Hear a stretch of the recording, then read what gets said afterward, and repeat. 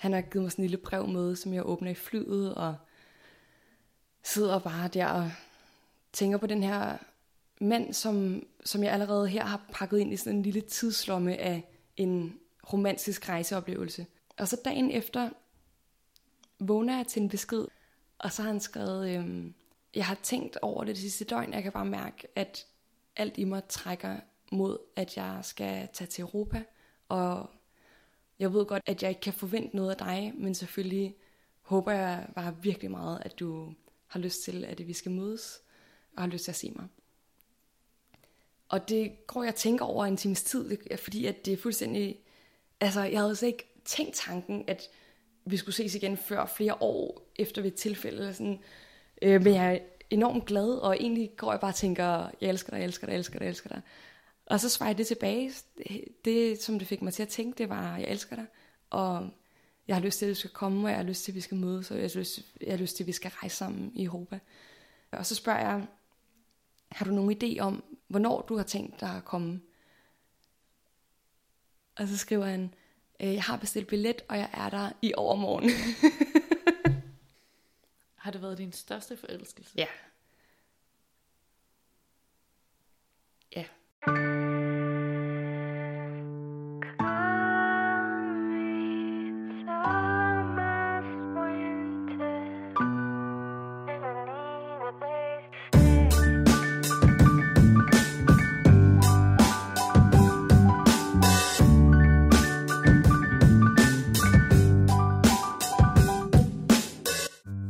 Som du sikkert allerede har regnet ud, så handler den her episode om at være stormende forelsket, og hvor den her vilde forelskelse tager os hen. Og så handler den i særdeleshed også om parforhold og kompromiser og kærlighed og alt derimellem. Og jeg vil egentlig ikke sige for meget om det nu. Jeg vil give ordet til Amalie, som jeg har været så heldig at have besøg af. Så her kommer Amalies fortælling. Sidste gang jeg var på en stor rejse, der gik jeg i cølibat. Fordi nu skulle min rejse ikke handle om mænd og små forelskelser og det ene og det andet, og så mødte man ham, og så skulle man videre. Og sådan. Så der gik jeg i cølibat og mediterede enormt meget, og det skulle ligesom handle mere om sådan, den indre ro. Og i slutningen af den rejse var jeg i Thailand på et thai-yoga-massage-kursus. Og den første dag, jeg var der, det var i Chiang Mai. Der havde vi så kursus om formiddagen, og så havde vi frokostpause. Og der gik jeg så med nogen fra mit hold ned til en lille frokostcafé, bare sådan sat op med nogle pavilloner, hvor de lavede noget thailandsk suppe. Og så var der så nogen fra The Advanced Class, som også holdt frokostpause der. Så vi sad sådan sammen med 8 mennesker rundt om et bord. Og sådan skråt over for mig til venstre, sidder der så en ung mand med langt lyst hår, som ligner lidt sådan en tegneseriefigur af en flot mand. Jeg har fået at vide siden, han ligner lidt Captain Smith fra Pocahontas. Ham lægger jeg mærke til med det samme. Han har stretches i ørerne, og sådan meget markeret kæbe og grønne øjne. Og vi sidder der og snakker sådan alle sammen rundt om bordet, og jeg synes at ane, at han stiller mange spørgsmål til mig, og snakker om, hvor vi har været før på vores rejse, og jeg siger, at jeg er fra Danmark, og han spørger, om jeg kender en, der hedder Jeppe. Det gør jeg så ikke, men finder jeg senere ud af, at det er en af mine venner, der hedder Jeppe. Som har været et sted i Indien, hvor ham her, den unge mand, har været, inden han kom her til Thailand. Han hedder Jared. Han er fra Australien. Han laver acro-yoga, ligesom jeg også gør. Og så kan jeg huske, der til frokostpausen, der aftaler vi rundt om bordet, at vi skal tage ned i den lokale park og lave acro-yoga efter undervisning. Og så glæder jeg mig helt vildt meget og kommer ned i den der park, og der er han så i gang med at lave acro-yoga med en anden. Og han siger ikke engang hej. Og så dagen efter undervisningen, så er vi der så igen. Og der får vi så lavet noget sammen, og vi har det virkelig grineren, og sådan bliver det ved nogle dage, og så er der så også en aften, hvor de andre tager hjem, og vi bliver der i parken. Og jeg oplever, at der er sådan lidt intim stemning. Og så kommer jeg hjem på mit hostelværelse. Jeg bor på værelse med en pige, som også er på det kursus der hedder Veronica. Og hun siger så, at hun synes, at ham der Jared er lidt sød. Og jeg tænker, lort. Og så siger hun, men han har åbenbart en kæreste i Costa Rica. Og jeg tænker endnu mere dobbelt lort. Men fuck det. Og så jeg cutter mig selv lidt af fra det. Om søndagen er vi på et loppemarked sammen, alle sammen. Og så spørger jeg, om vi skal tage over i parken bagefter og lave akro. Og det vil Jared gerne. Så det er bare os to, der tager over. Vi laver akro, og så ender vi med at sidde lidt tæt på hinanden og snakke. Og så kysser han mig. Og det... Jeg tænker bare... Fuck, om man har en kæreste eller ej, det må man selv ligge råd med. Det var sindssygt dejligt. Og jeg er bare lykkelig nok. Og så næste dag til det der thai yoga massage kursussted, der tager jeg over og ser ham og er sådan lidt akavet omkring det og prøver sådan at gå op, så vi ikke lige skal møde hinanden. Og så kommer han, kan jeg huske, han sådan, som stiller sig i vejen, for der hvor jeg er på vej op og siger, hey, godt at se dig, og kysser mig på kinden og spørger om ikke vi skal lave noget om aftenen. Og så tager vi så til Lindy Hop om aftenen, sådan en danseform. Det er sådan en swing danseform, så det er sådan noget, hvor man hopper meget, men det er sådan noget som den sorte bevægelse i USA dansede i 50'erne, tror jeg. Sådan en meget glad, bouncy pardans. Og det tager vi så til begge to for første gang, og har det grinerne med det, og så tager vi en lille tuk-tuk hjem, kysser farvel. Og jeg får sagt til ham også, at jeg er i cølibat, som jeg så har overskrevet med 2 kys nu. Men er sådan, okay, jamen cool nok. Og så dagen efter hænger vi igen ud om aftenen der, og ender med at sove hjemme hos ham.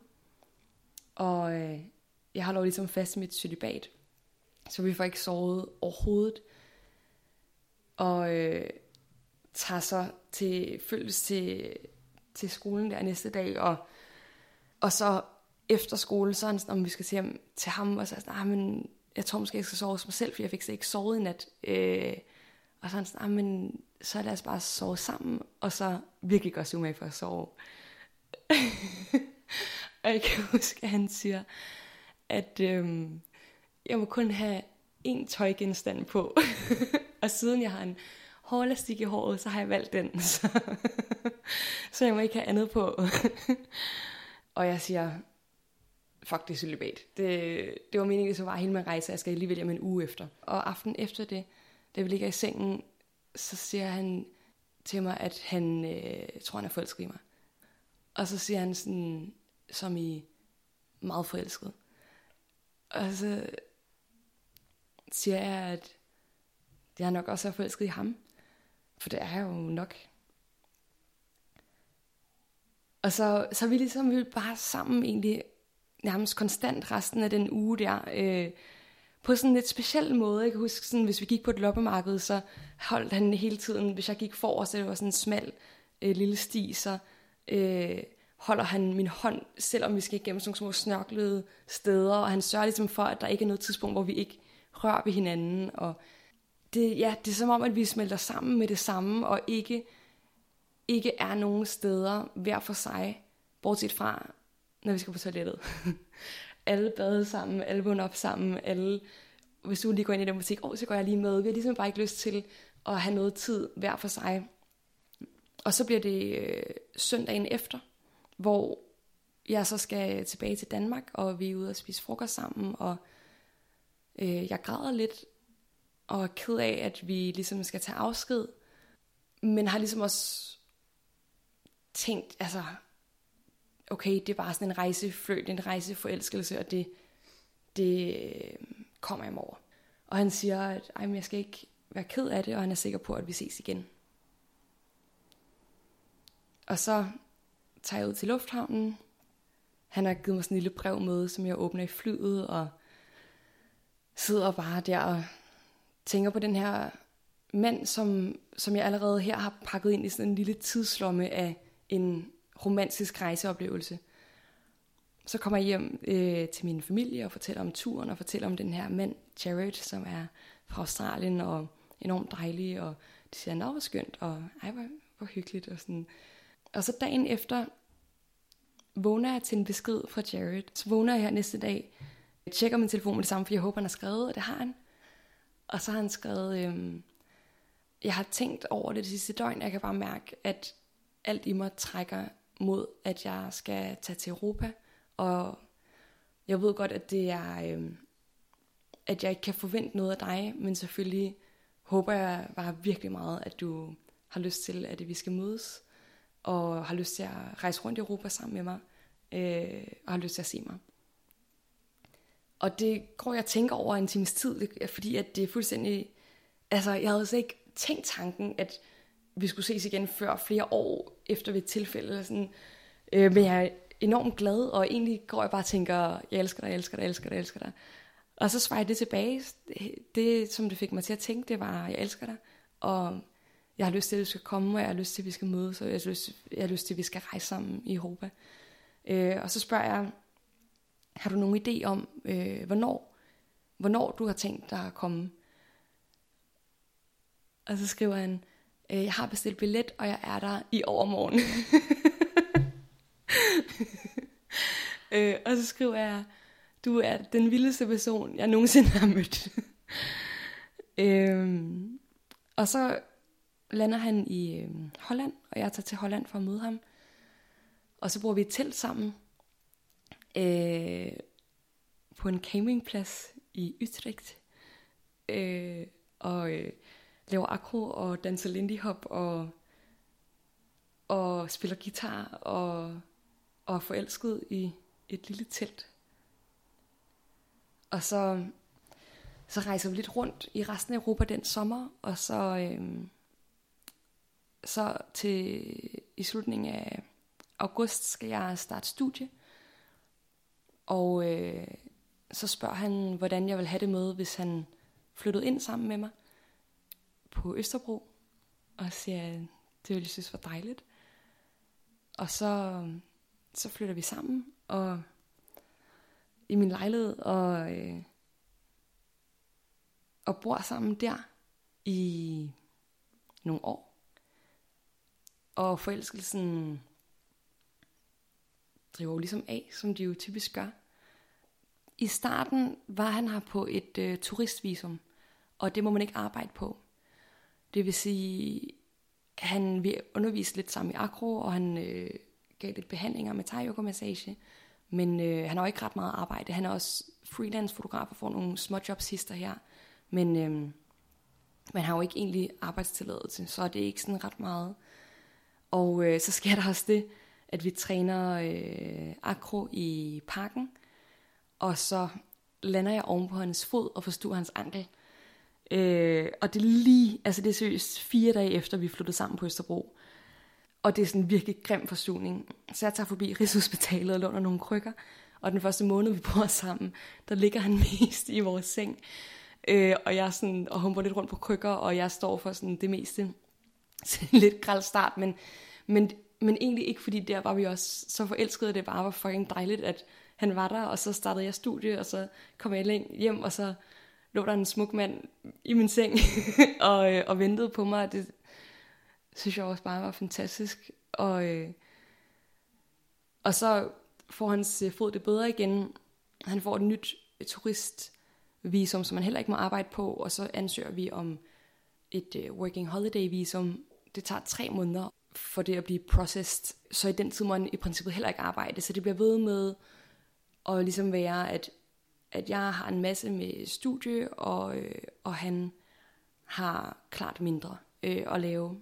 Så får han det her working holiday visa, og så må han så godt arbejde, men der er ikke sådan rigtig, altså han har ikke rigtig lyst til at have sådan et fast 8-4 job, så han bliver mest ved med de her sådan små ting, og jeg har altid 1 milliard bolle i luften, så jeg får et studiejob og et frivilligt job, og det ene eller andet, så jeg har enormt mange bolle i luften, og Jared, Han kan allerbedst lide, at det bare er ham og mig. Og i starten der, det første halve års tid, vi var kærester, der var vi jo bare sammen 24/7. Og jeg spørger ham, hvordan har du det med, at jeg nu er også meget væk, og er på studie og arbejde, og han er sådan, det er fint, altså, men hvis jeg selv kunne vælge, så var vi stadigvæk bare sammen 24 timer i døgnet. Så jeg har også lidt dårligt samvittighed over, at han er her, i princippet på grund af mig, og ikke helt, jeg giver ham så meget tid sammen, som han gerne vil have, så det bliver et eller andet mærkeligt kompromis også, ikke? Mellem hvad jeg gerne vil, og hvad han gerne vil. Og det fungerer ligesom fint, men for mig er der hele tiden sådan en følelse af, at jeg har også, han er ikke ligesom sådan, han får venner, og han lærer lidt dansk, men ikke perfekt, og der er hele tiden der følelse af, at han er her, fordi han gerne vil være sammen med mig, og han vil helst bare have, at vi var sammen hele tiden, og det kan jeg ikke tilbyde ham længere. Så der er en eller anden følelse af, at jeg ikke føler, at han helt har det liv, han drømmer om. Men selv siger han, at han er enormt glad for at være der. Så løber hans working holiday visum ud. Vi ved ligesom, at det skal til at løbe ud her start december. Vi har kendt hinanden i knap 2 år der, så vi har haft først lidt tid i forskellige lande i Europa, og så lidt tid på turistvisum. Og så har vi haft sådan godt et år på working holiday visum, plus en tid det tog ligesom at få lavet det, ikke? Så vi har haft sådan knap 2 år sammen. Og så ved vi ligesom, at hans visum skal til at løbe ud. Og så begynder vi ligesom at kigge ind til, hvad er der for nogle løsninger på det. Og bruger rigtig, rigtig mange timer på den fede hjemmeside, der hedder nyidanmark.dk, hvor at man kan få en masse vide om, hvordan hvis du har en længere videregående uddannelse, eller hvis du er kunstner, eller hvis du er elitesportsudøver, eller sådan, hvordan du så kan få opholdstilladelse, eller hvis du tjener over 32.000 om måneden med en kontrakt på et år, hvordan du så kan få opholdstilladelse. Men der er altså ikke rigtig nogen steder, at Jared passer ind i kategorien. Så vi bruger enormt meget tid på den der hjemmeside, vi bruger enormt meget tid på at være i telefonkø til borgerservice og til integrationsministeriet, og altså, der er rigtig mange telefonnumre, der står øverst på vores mobiler til lange samtaler med folk, der har taget den efter meget lang tid og ikke kan give os så meget information. Og det eneste, vi bliver ved med at få at vide, det er, hvis I gerne vil have, at han bliver i Danmark, og han ikke kan få et job, hvor han på en 1-årskontrakt tjener 32.000 om måneden, så skal I gifte jer.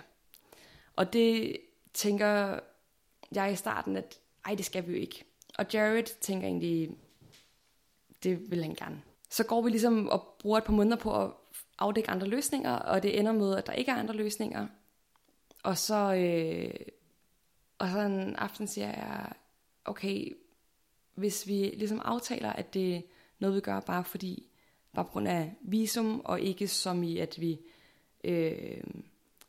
lover hinanden, at vi skal være sammen for evigt, og hvis vi gerne vil giftes igen, eller giftes for real, så gør vi det igen på et andet tidspunkt og sådan noget. Hvis det ligesom kan være på den måde, så vil jeg gerne gå med til, at vi gifter os. Og så siger han, okay, dejligt, så lad os gøre det. Helt pragmatisk. Og så snart vi har taget den beslutning, så kommer vi totalt op og kører over det. Og så er vi sådan helt, og hvad skal vi have på, og hvad skal vi have som brudebuket, og skal vi invitere nogen, skal vi ikke invitere nogen, og så går vi ind romantisk med vores NemID og bestiller en tid på Rådhuset. De har tid allerede 2 uger efter, om mandagen. Og så tager vi til Akro, og den første person, vi møder, kommer til at være sådan, gæt hvad vi lige har lavet. Hvad har I lavet?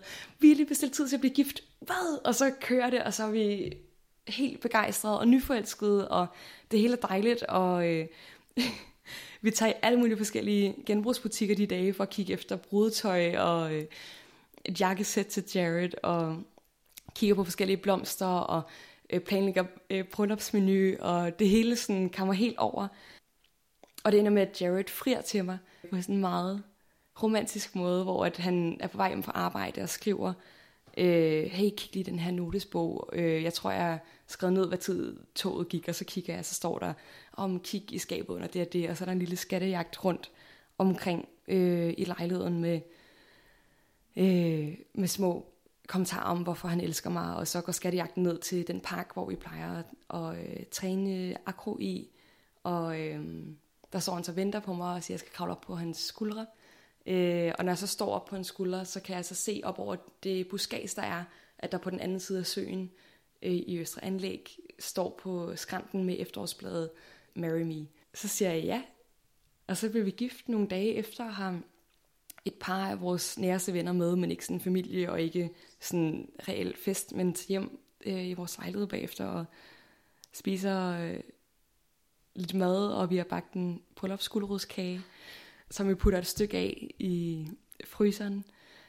Og så kan jeg huske, at jeg falder i søvn den aften og har det lidt mærkeligt, fordi jeg på den ene side har måske genvundet min nyforelskelse i Jared lidt, og på den anden side også har en følelse af, at det er underligt, at man på en måde har givet sig lidt hen til bryllupsfølelsen, men samtidig er det jo ikke sådan, man tænkte, at ens bryllup skulle være.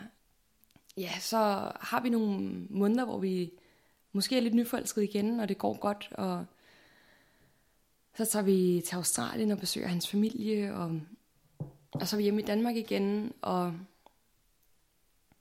jeg har ligesom allerede inden vi blev gift, haft sådan en følelse af, at Jared og jeg elsker hinanden, og på nogen måde passer at virkelig dejligt par, og på nogle måder også bare er sindssygt forskellige, både i forhold til, hvad vi gerne vil. Jeg har altid den der følelse af, at Jared elsker mig, og derfor er glad for at være i Danmark, men at det han egentlig, hvad kan man sige, det der egentlig vil give mulighed for, at han kunne udfolde sit potentiale som menneske, ikke rigtig hører hjemme i Danmark. Altså at han er ikke sådan rigtig, altså så arbejder lidt som handicaphjælper, som han ikke får så meget ud af. Så har han de der små jobs med akro og foto, som man godt kan lide, men og planlægger nogle akroture og sådan noget. Men det er ikke, jeg har den der følelse af, at jeg holder ham et sted, hvor han ikke er rigtig lykkelig ud over, når han er sammen med mig, og at jeg har et enormt stort behov for at lave alle mulige andre ting, end at være sammen med ham, og han har egentlig mest bare et behov for, at vi skal være rigtig meget sammen. Så det går ligesom og egentlig dræner mig lidt over lang tid, at jeg føler, og også gør jeg ikke selv i slutningen af det forhold er rigtig glad, fordi jeg går og både føler, at jeg går på kompromis med, hvordan jeg gerne vil leve mit liv, for ligesom at kunne leve op til, hvad jeg føler, han har brug for fra mig. Samtidig med, at jeg føler, at han går enormt meget på kompromis med sit liv, for at kunne være i Danmark og være der, hvor jeg er. Ja, den her frustration eller følelse af mismatch ender så med, at jeg går frem for cirka et år siden. Og det er jo noget lort. Ellers det er selvfølgelig sindssygt hårdt. Og det gør det på noget plan ikke mindre hårdt, at det har været mit valg, og jeg har haft kontrollen på den måde. Jeg savner ham bare sindssygt meget, og jeg har aldrig før været i et forhold, hvor man boede sammen og var så tætte, så det med at bare ikke sove ved siden af ham, og ikke vågne ved siden af ham, og at han ikke ligger og trækker vejret, når jeg tager afsted, og at han ikke er der til at sige, hvordan jeg bruger spatlen forkert, når vi laver aftensmad og sådan noget. Jeg savner ham bare sindssygt meget. Og han blev ved med ligesom at sådan sige, at han synes, vi skal finde sammen igen, og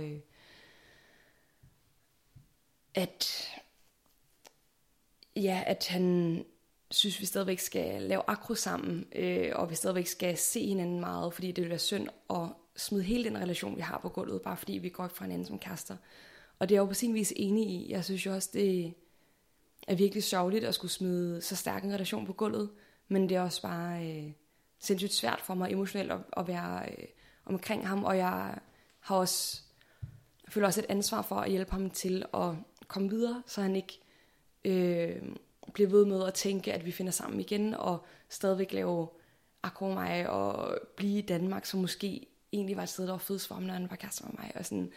Så jeg siger, at jeg synes, vi ikke skal være akropartnere længere, og jeg synes, at han skal søge på cirkusskole, som er det, som jeg har oplevet, der ligesom har været hans drøm, som han bare ikke har gjort, fordi at vi var kærester. Og jeg har hele tiden sagt til ham, at hvis han gerne ville det, skulle han selvfølgelig gøre det, og selvfølgelig kunne vi godt være kærester, selvom det eventuelt var på lang distance i perioder. Men det har han ligesom prioriteret, at prioriteret vores forhold og sagt, det, er i hvert fald, det har været en intention at prioritere vores forhold og sige, jeg er kæreste med dig, derfor bor jeg i Danmark, og derfor går jeg ikke på cirkusskole, fordi det vil tage så meget af min tid, energi og fokus, og jeg vil gerne lægge det fokus i vores forhold i stedet for. Men nu opfordrer han sig til, at han skal søge på cirkusskole, nu hvor vi ikke er kærester, og han er sådan, det havde han ikke lyst til, fordi at han ville stadigvæk gerne bare have rigtig meget tid til at være sammen med mig, og jeg er sådan, elskede vi ikke kærester længere, nu er du nødt til at prioritere dig selv. Du skal prioritere dig selv. Og her stopper jeg lige Amalies fortælling et øjeblik for at fortælle dig, der lytter med, at Amalies kæreste Jared i lang tid har drømt om at komme på cirkusskole i Spanien. Det Amalie snakker om her, det er en træningstur til Slovenien, hvor Amalie er med, og hvor Jared møder en pige, som han kan søge ind på den her skole med, fordi typisk gør man det i hold af 2. Og så er der så en pige på den her tur til Slovenien, som gerne vil søge på cirkusskole. Og hun er rigtig dygtig til det her partnerakrobatik, som vi laver sammen. Og jeg siger til ham, hvad med at snakke med hende om at søge på cirkusskole sammen. Hun skal søge ind her en måned senere i Spanien. Og han siger, at det har han ikke lyst til, fordi han vil gerne være i København med mig. Og jeg siger, du er nødt til at prioritere dig selv, og hvis vi gerne vil finde sammen igen, så gør vi det også, hvis du er i Spanien på cirkusskole. Altså, du kan ikke prioritere ud fra vores forhold, hvis vi finder sammen igen, så gør vi det uanset. Så tager jeg hjem fra Slovenien, og så kommer han hjem en uge senere, og der fortæller han mig så, at han har besluttet sig for at give det en chance. Det med at prøve at mødes med hende her, og træne lidt sammen, og se om det kunne fungere, og så måske prøve at søge ind der i Spanien, og hvis de kommer ind, så må han tage den derfra. Det gør de så, de mødes, og træner sammen, og det fungerer rigtig godt. De søger ind på skolen i Spanien, og de kommer ind, og går på cirkusskole, og er blevet sindssygt dygtig, og han har lært alle de ting, han drømte om, at han og jeg skulle lære sammen, dengang vi var kærester.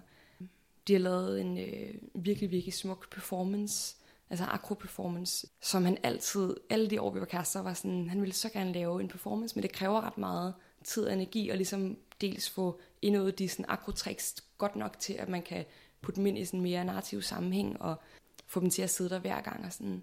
Så har vi været gift indtil her for nylig, fordi det så hjalp ham til at kunne være i Spanien. Og så her for nogle uger siden var det så 2 år siden, vi blev gift.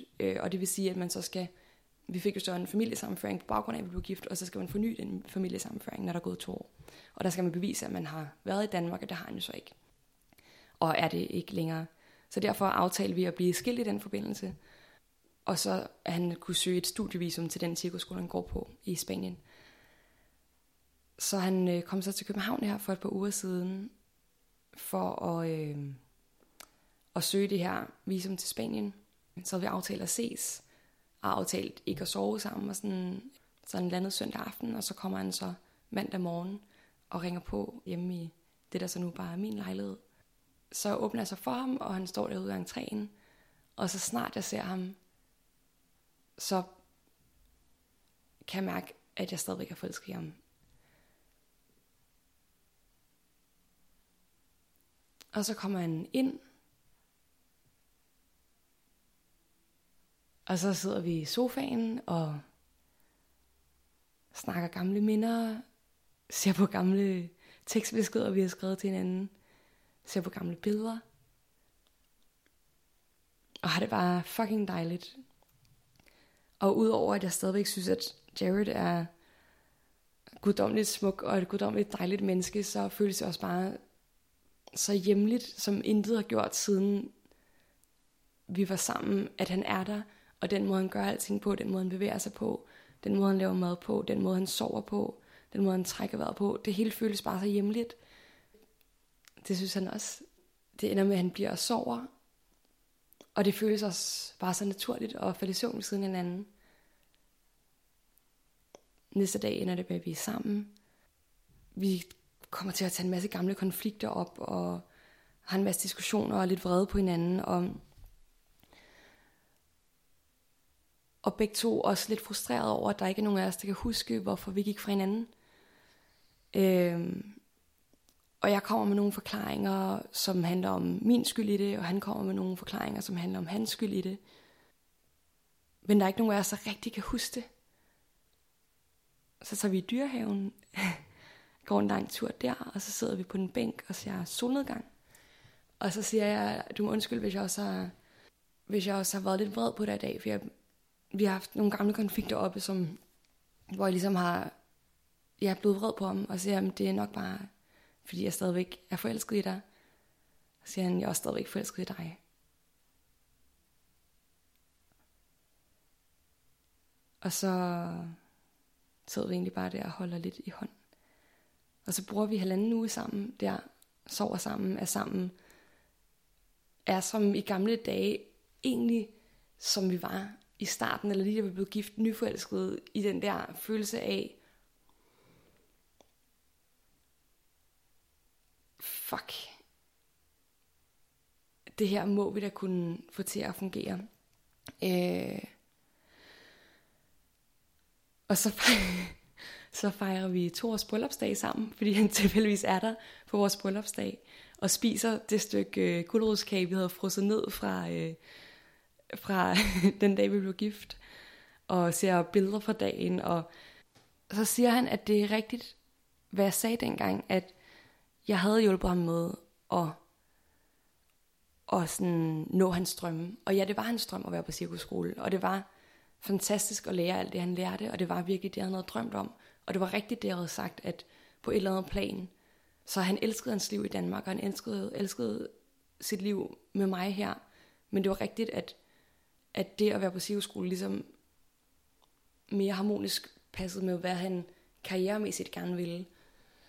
Og at det bare var sindssygt frustrerende, at det ligesom ikke var forenligt med at være kæreste med mig.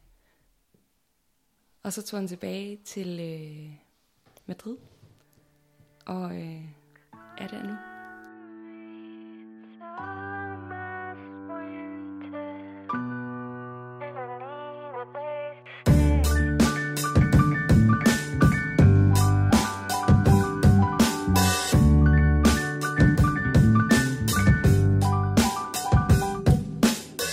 Det var alt, hvad jeg havde til dig i den her episode af Being Frank. Jeg håber, at det mindede dig om, hvordan det føles at være helt op på en lyserød sky af forelskelse.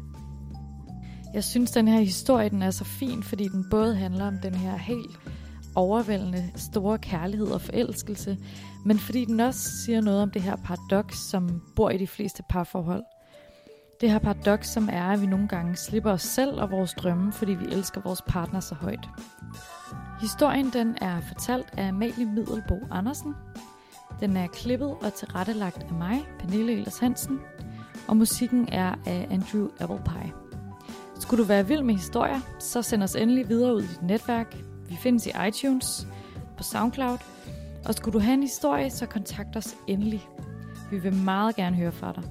Vi findes på Facebook og Instagram, og vi har også vores helt egen hjemmeside. Den hedder beingfrankpodcast.com. Tusind tak, fordi du lyttede med.